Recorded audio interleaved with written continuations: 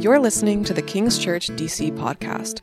King's Church is located in the heart of Washington, D.C., and exists to make Jesus known in our city through enduring presence that brings personal conversion, purposeful living, and community reconciliation. We hope you enjoy the following sermon.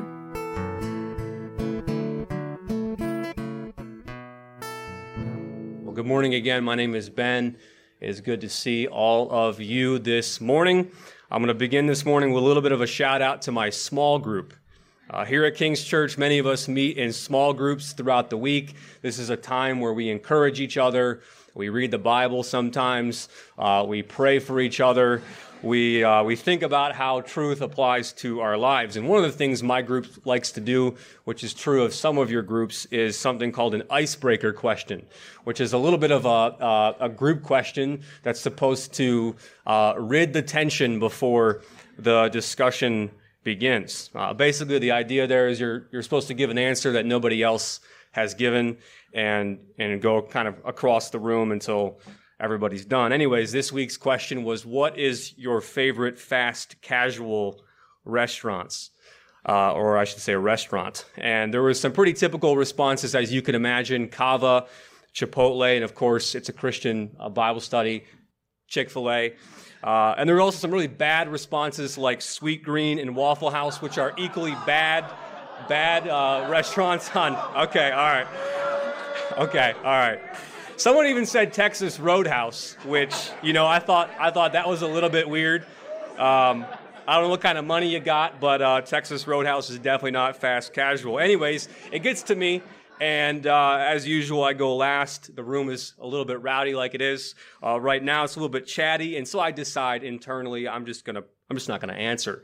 And I'll go ahead and I'll start the study. I think maybe no one's going to notice. And so I do, and no one notices. No one bothered to ask me, but I've been thinking about it. And if I had to answer, my answer would be none other than Kentucky Fried Chicken, a.k.a. KFC. And you can put that up on the screen. KFC is not only finger-licking good, but in all seriousness, the founder's story is an amazing story of perseverance. I can't go too deep into it, but Harlan Sanders, a.k.a. Colonel Sanders, founded KFC. Harlan had a pretty tough path to get there. He left school at 13 years old. He took on a lot of side jobs to make it. He got fired from a lot of those side jobs. He had a very rough divorce. Finally, he earned a law degree, but in his first year had a brawl in the courtroom with one of his clients and lost his license. And so later in life, at one point, the colonel only had $105 in his bank account, and he was a cook. So he had this idea that he was going to sell his secret chicken recipe to a restaurant. And he saw that he could make some money off of that. And so he did, and that restaurant sales eventually boomed. And so that eventually led him to franchising and selling the secret chicken recipe. And from that, of course, a much longer story, KFC, Kentucky Fried Chicken, was born. Colonel Sanders became a millionaire in his 80s, and most importantly, him and his wife became Christians at 88 years old and were baptized in the Jordan River, which means, this chicken is going to be in heaven. So he overcame all odds. It's an amazing story. Now, I know that for some of you, that little bio is still not enough for you to ever go into a KFC.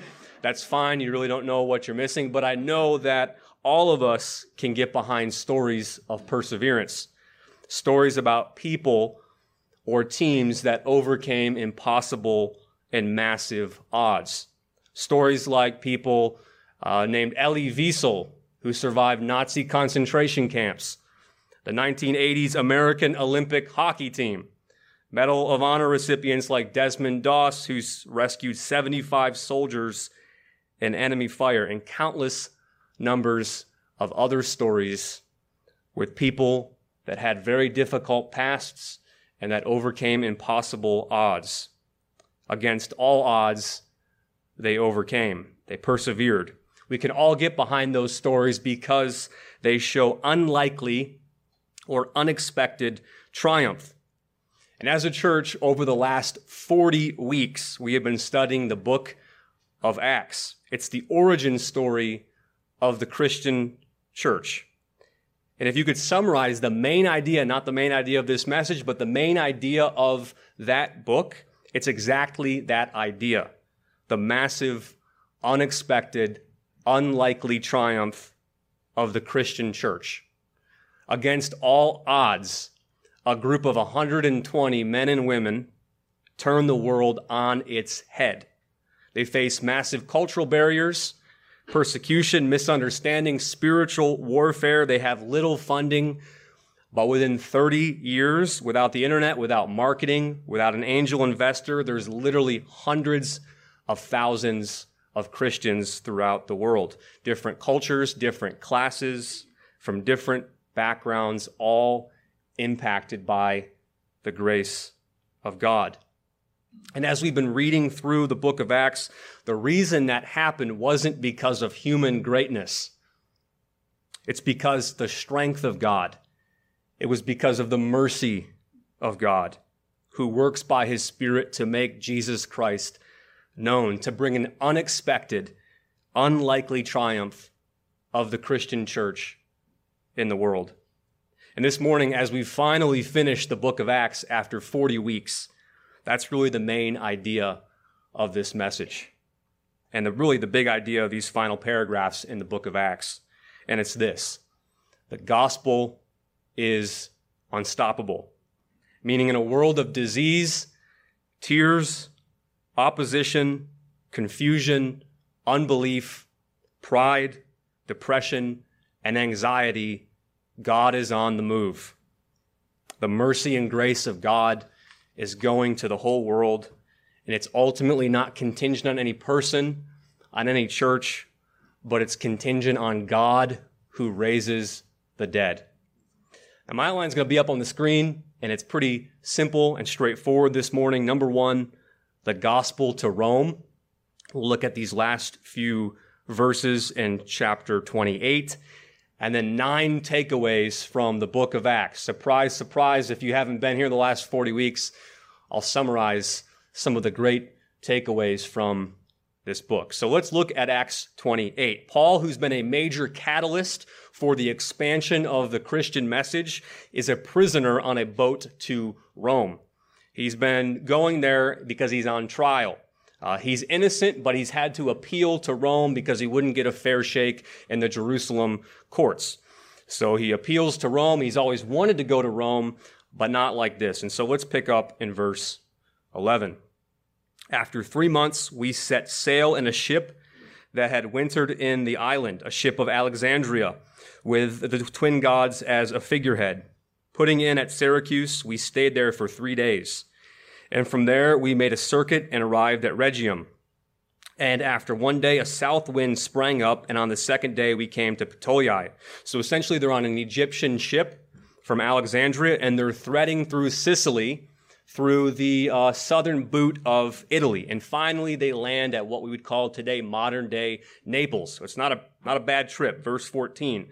There we found brothers and sisters, and we were invited to stay with them for 7 days. So they found other Christians, other people who had the same hope, the same faith as them, and immediately there's friendship, and then there's hope. Verse 14, and we came to Rome. That is the region of Rome, like the Rome metro. Verse 15, and the brothers and sisters there, when they heard about us, came as far as the Forum of Appius and 3 taverns to meet us. That's a small town about 45 miles south of Rome and a trading post. On seeing them, Paul thanked God and took courage. Again, these friends, these other believers strengthened his heart, strengthened his courage. Verse 16.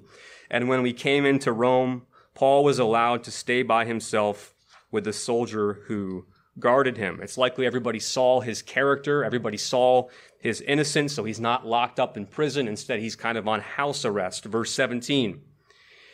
After 3 days, he called together the local leaders of the Jews, and when they had gathered, he said to them, brothers, though I had done nothing against our people or the customs of our fathers, yet I was delivered as a prisoner from Jerusalem into the hands of the Romans.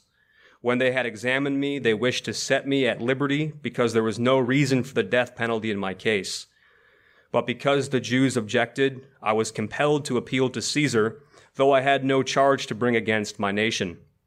For this reason, therefore, I have asked to see you and speak with you, since it is because of the hope of Israel that I am wearing this chain. And they said to him, we have received no letters from Judea about you, and none of the brothers coming here has reported or spoken any evil about you. They're likely not telling the full truth here, verse 22. But we desire to hear from you what your views are. For with regard to this sect, that is Christianity, we know that everywhere it is spoken against. The text goes on. Paul invites them over to his house. These are his people, and he spends all day long with them, testifying, verse 23, testifying to the kingdom of God and trying to convince them about Jesus, both from the law of Moses and from the prophets. He's basically saying, you guys believe in Exodus. You believe in Deuteronomy. You believe in Leviticus. You believe in Isaiah. But just believing in these alone is like reading a novel without knowing its ending, without knowing the last chapter in the book. If the last chapter is not in the book, you'd write the publisher and you'd say, where's my last chapter? And Paul is saying that last chapter has come. That last chapter has arrived. It now makes sense. The answer is Jesus. All of God's promises are yes in Jesus Christ. All of God's amens are yes in Jesus Christ. Through the cross and resurrection, in the book of Genesis, God's promise to Eve that one day her descendant would crush the head of the serpent is fulfilled in Jesus Christ. In the book of Exodus, the God who splits the sea so slaves can be free, in reality, that is fulfilled in the uttermost through Jesus who splits the sea to set us free. In the book of Isaiah, the prophesied child who becomes the Prince of Peace, the wonderful counselor, the mighty God, is now here. He has arrived. He's a yes. He's the amen to all of God's promises. Paul reasons with them through the Old Testament. He says, the last chapter is here. The mystery has been unraveled. It's been fulfilled. And the passage continues, saying, verse 24, and some were convinced by what he said, but others disbelieved.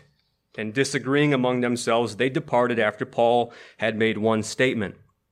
The Holy Spirit was right in saying to your fathers through Isaiah the prophet, go to this people and say, you will indeed hear, but never understand, and you will indeed see, but never perceive. For this people's heart has grown dull, and with their ears they can barely hear, and with their eyes they have closed, lest they should see with their eyes, and hear with their ears, and understand with their heart, and turn, and I would heal them. Therefore, let it be known to you that this salvation of God has been sent to the Gentiles. They will listen. In other words, he sees another example of his people not believing. And he says it comes down to one thing, pride. They don't respond to the gospel because they don't want to respond to the gospel. Their pride keeps them from God, as it always does. The book closes with this note, verse 30. He lived there 2 whole years at his own expense and welcomed all who came to him, proclaiming the kingdom of God and teaching about the Lord Jesus Christ with all boldness and without hindrance. It's a bit of an abrupt ending. Luke, the writer, really doesn't tell us what happened to Paul. But the book is not about Paul. It's about the unstoppable advance of the gospel.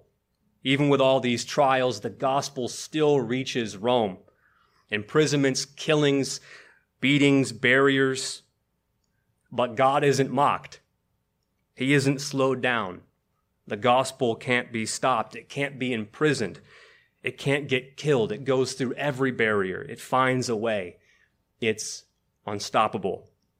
Now, we've been studying this book for 40 weeks, as I mentioned, for a very long time.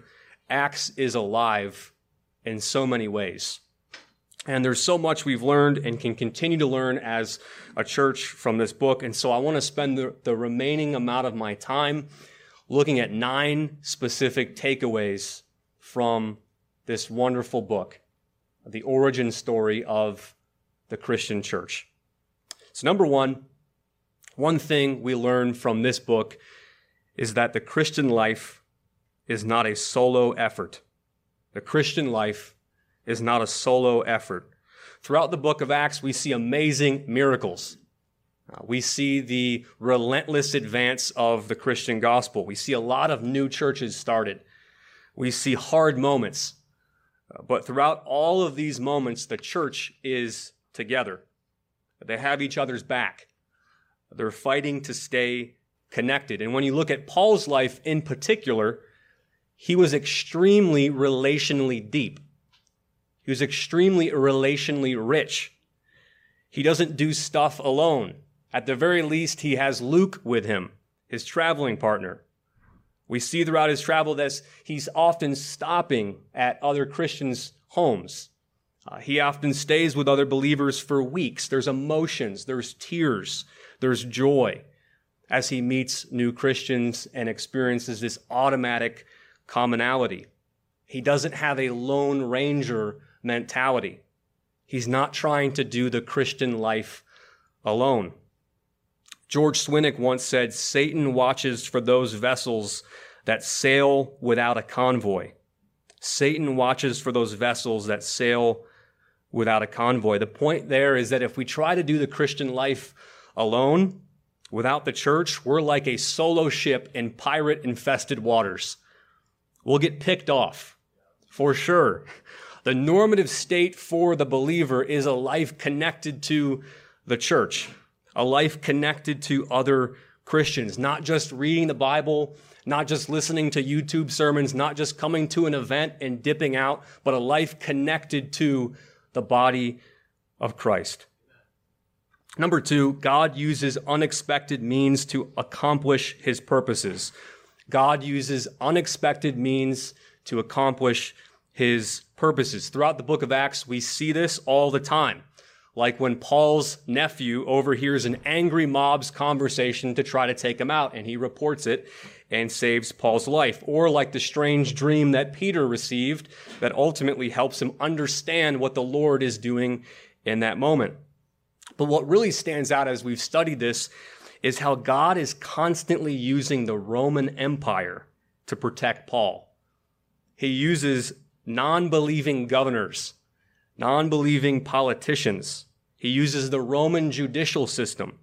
He uses non-believing Roman military officers, centurions, all the time in order to protect the apostles, in order to protect the church. In most instances, these are not Christians, but they've got honor. And as a result, God uses them. This is a great reminder of the very cliche statement that God works in mysterious ways. We can't put God in a box. There's no field guide or specific answer book for the life that each of us has ahead of us. Following God can be filled with surprises. Proverbs 16 says, we can make our plans, but the Lord establishes our steps. Number 3, another thing we learn from this wonderful book is that Christians pray a lot. You can tell I came up with these myself. And Acts, you can't miss it. The church is praying a lot. Christians seek Jesus a lot. Almost every time something really important happens in the book of Acts, prayer comes before the work. As we read this book, we're meant to make that connection. The early church prays for their works of service, for miraculous help, for the spread of the gospel, for God's conviction to work in their hearts, for the Spirit to fill them, for wisdom, for God to push back evil, for health, for the conversion of people, especially people that don't like them. They're praying together all the time, in homes, on the streets, in the temple. They're praying everywhere. It wasn't their last resort. It was their first response. Pastor Tim Keller says it like this: to fail to pray then is not to merely break some religious rule. It is a failure to treat God as God. To pray is to accept that we are and always will be wholly dependent on God for everything. Prayer is awe, intimacy, struggle, yet the way to reality. There is nothing more important or harder or richer or more life-altering. There is absolutely nothing so great as prayer. They pray a lot. Number 4, another thing we learn from the book of Acts is that suffering Christians had an indestructible joy. Suffering Christians had an indestructible joy. One of the reasons the gospel spread so fast in the first century is how much power Christians had in the face of suffering. When the apostles are thrown into jail earlier in the book of Acts, they're filled with hope. When Stephen is literally getting martyred in Acts chapter 8, the Bible says his face is like the face of an angel. He's filled with hope. And when Paul and Silas are in prison, they're singing songs to God at midnight. God was ultimate in their lives. They knew their salvation was secure in Jesus Christ. They knew that their biggest problem was taken care of by God's mercy. And when other people saw that, it made them think. And it still does today.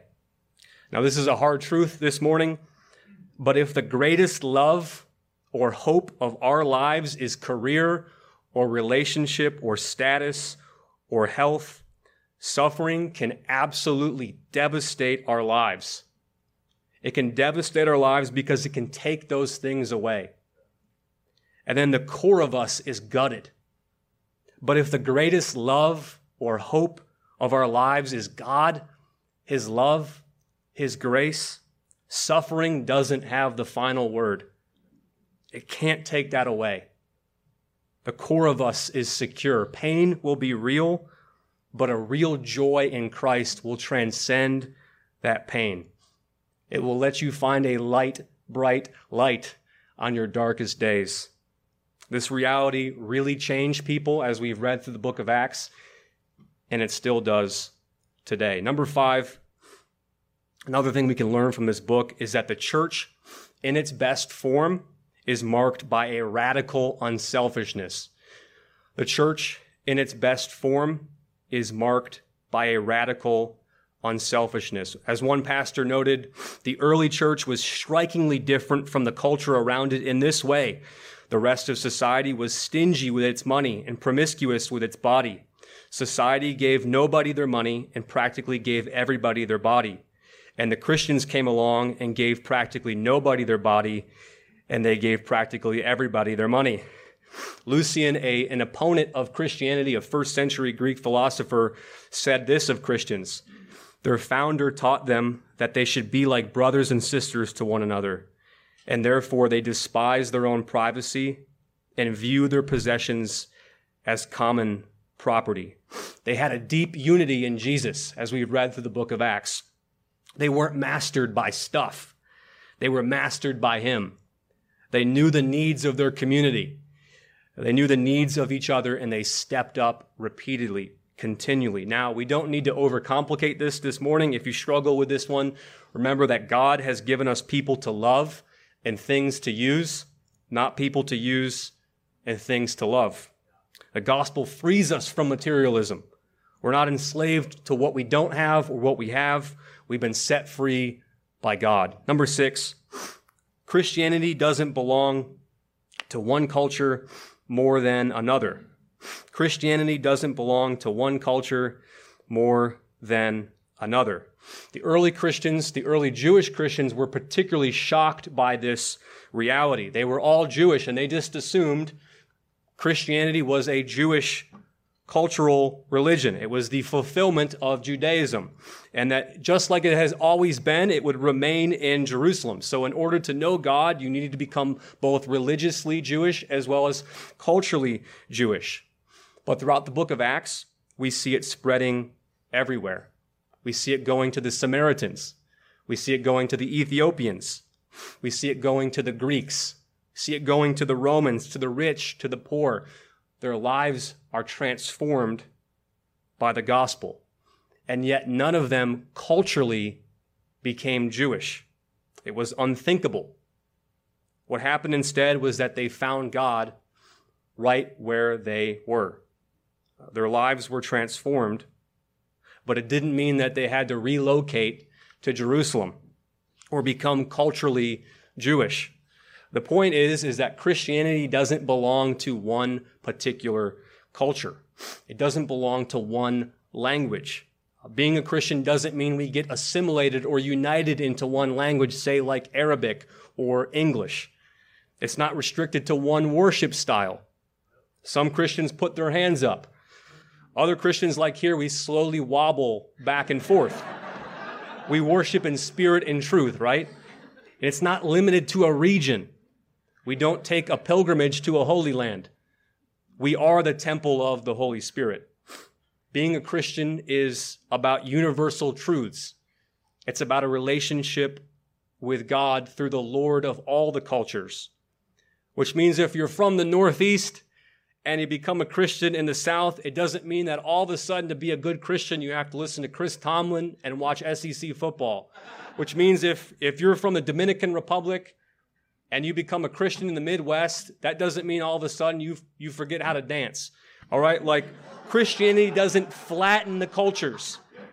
It renews cultures. It enhances cultures. It heals cultures. And it redeems cultures. And ultimately, it unites cultures in a way that nothing else can.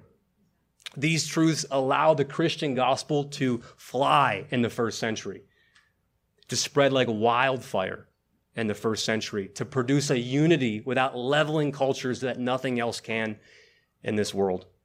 Number 7, God never wastes pain.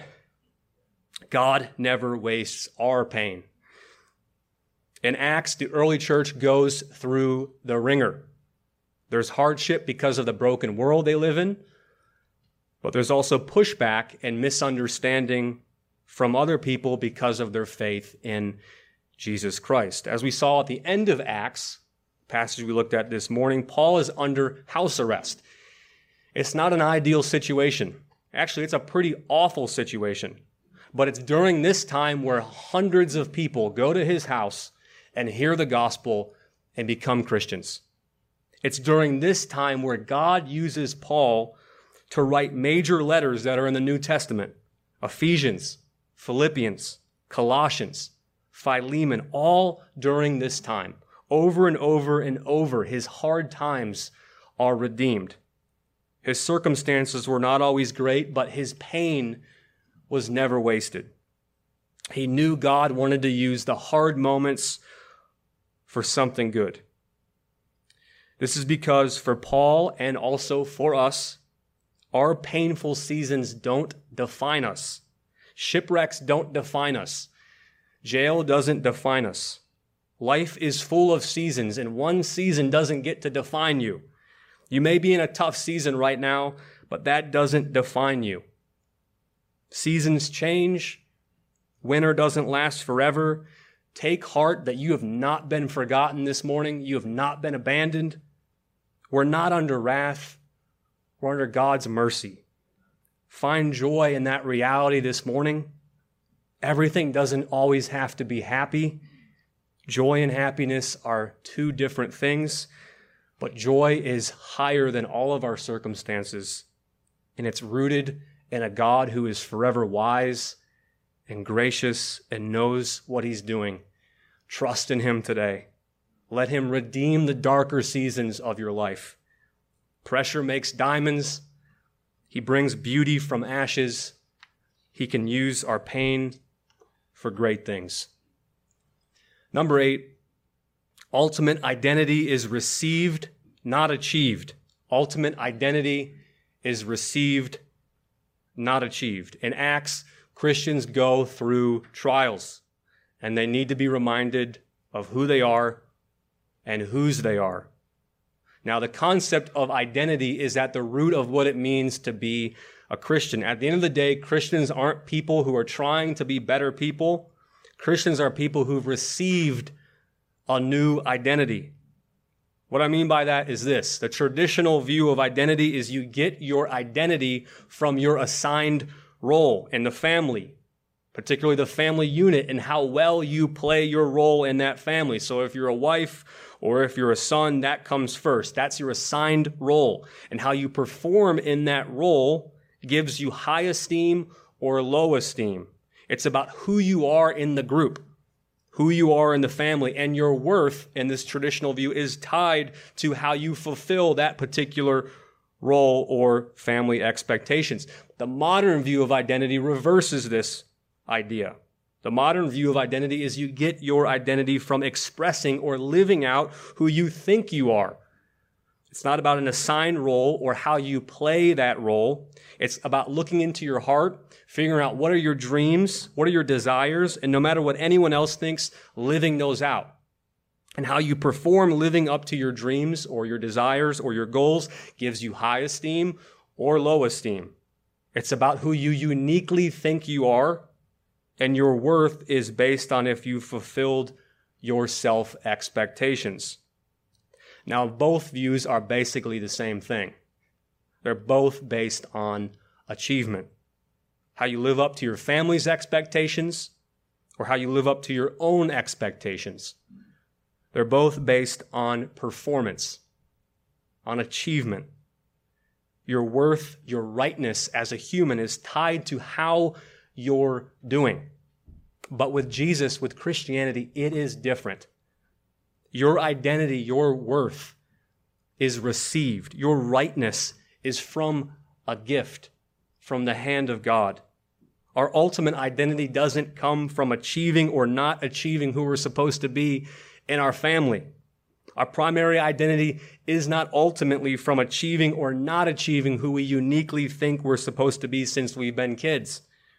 Our primary identity has nothing to do with achievement as believers. It has all to do with the gift of God, the grace of God, the righteousness of God, meaning in the gospel, we receive a new identity. In the gospel, God takes our sin, our worst defeat, and he puts it on Jesus. And he takes his greatest validation, his very righteousness, and he puts it on us, which gives us a solid core, a new identity, an unshakable gift that can't be taken from us. Number 9, and finally, Jesus will build his church, and the gates of hell will not prevail against it. Jesus will build his church, and the gates of hell will not prevail against it. About 2 years after this book concludes, the date is July 18th, 64 AD. Caesar Augustus Nero leads the Roman Empire. That empire at the time stretches from Britain in the northwest to Egypt in the southeast. The Christian movement is everywhere at the time. But over the last few years, Nero has gone absolutely mad. Somehow a massive fire begins in Rome, and it spreads for 6 days, and then reignites and burns for 3 more days. 3 of Rome's 14 districts are completely burned to the ground. Many people believe Nero started the fire so that he could create an emergency situation in the empire. And that's exactly what he did. Through the crisis, Nero bypasses the Senate so he can redesign Rome. And in this age, he deflects rumors about who actually started the fire, and he blames Christians in Rome. And for a time, Christians are rounded up, and they're tortured, they're fed to lions, they're burned alive in one of the worst persecutions that the church has ever endured. And it's here, in this time, 64 AD, where Paul finally loses his life.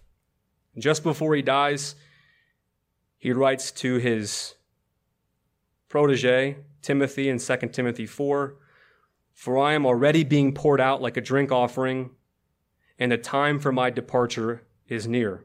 I have fought the good fight. I have finished the race. I have kept the faith." His light goes out, but 1 million more are born. And within years, the gospel is everywhere. It's not contingent even on the greatest spokesperson or missionary or church. It's contingent on God who raises the dead. And today, even as we move to a time of the Lord's Supper, we can confidently say the gospel is alive. The gospel can't be stopped. It breaks through every barrier. The gospel will always find a way. You can kill its preachers. You can shut down its churches. You can throw up all kinds of barriers. People can come up with all sorts of reasons why they're not accountable to God, but in the end, it doesn't matter. The gospel will find a way. It's the most powerful and vital force on the face of the earth. It's broken through everything. And it's that way because Jesus promised it would be that way. He'll build his church, and the gates of hell will not prevail against it. Thank you for listening to this episode of King's Church DC podcast. If this sermon encouraged you, please like, rate, and subscribe to our podcast. For more information on our church and service times, please visit kingschurchdc.com. We hope you will join us again next week.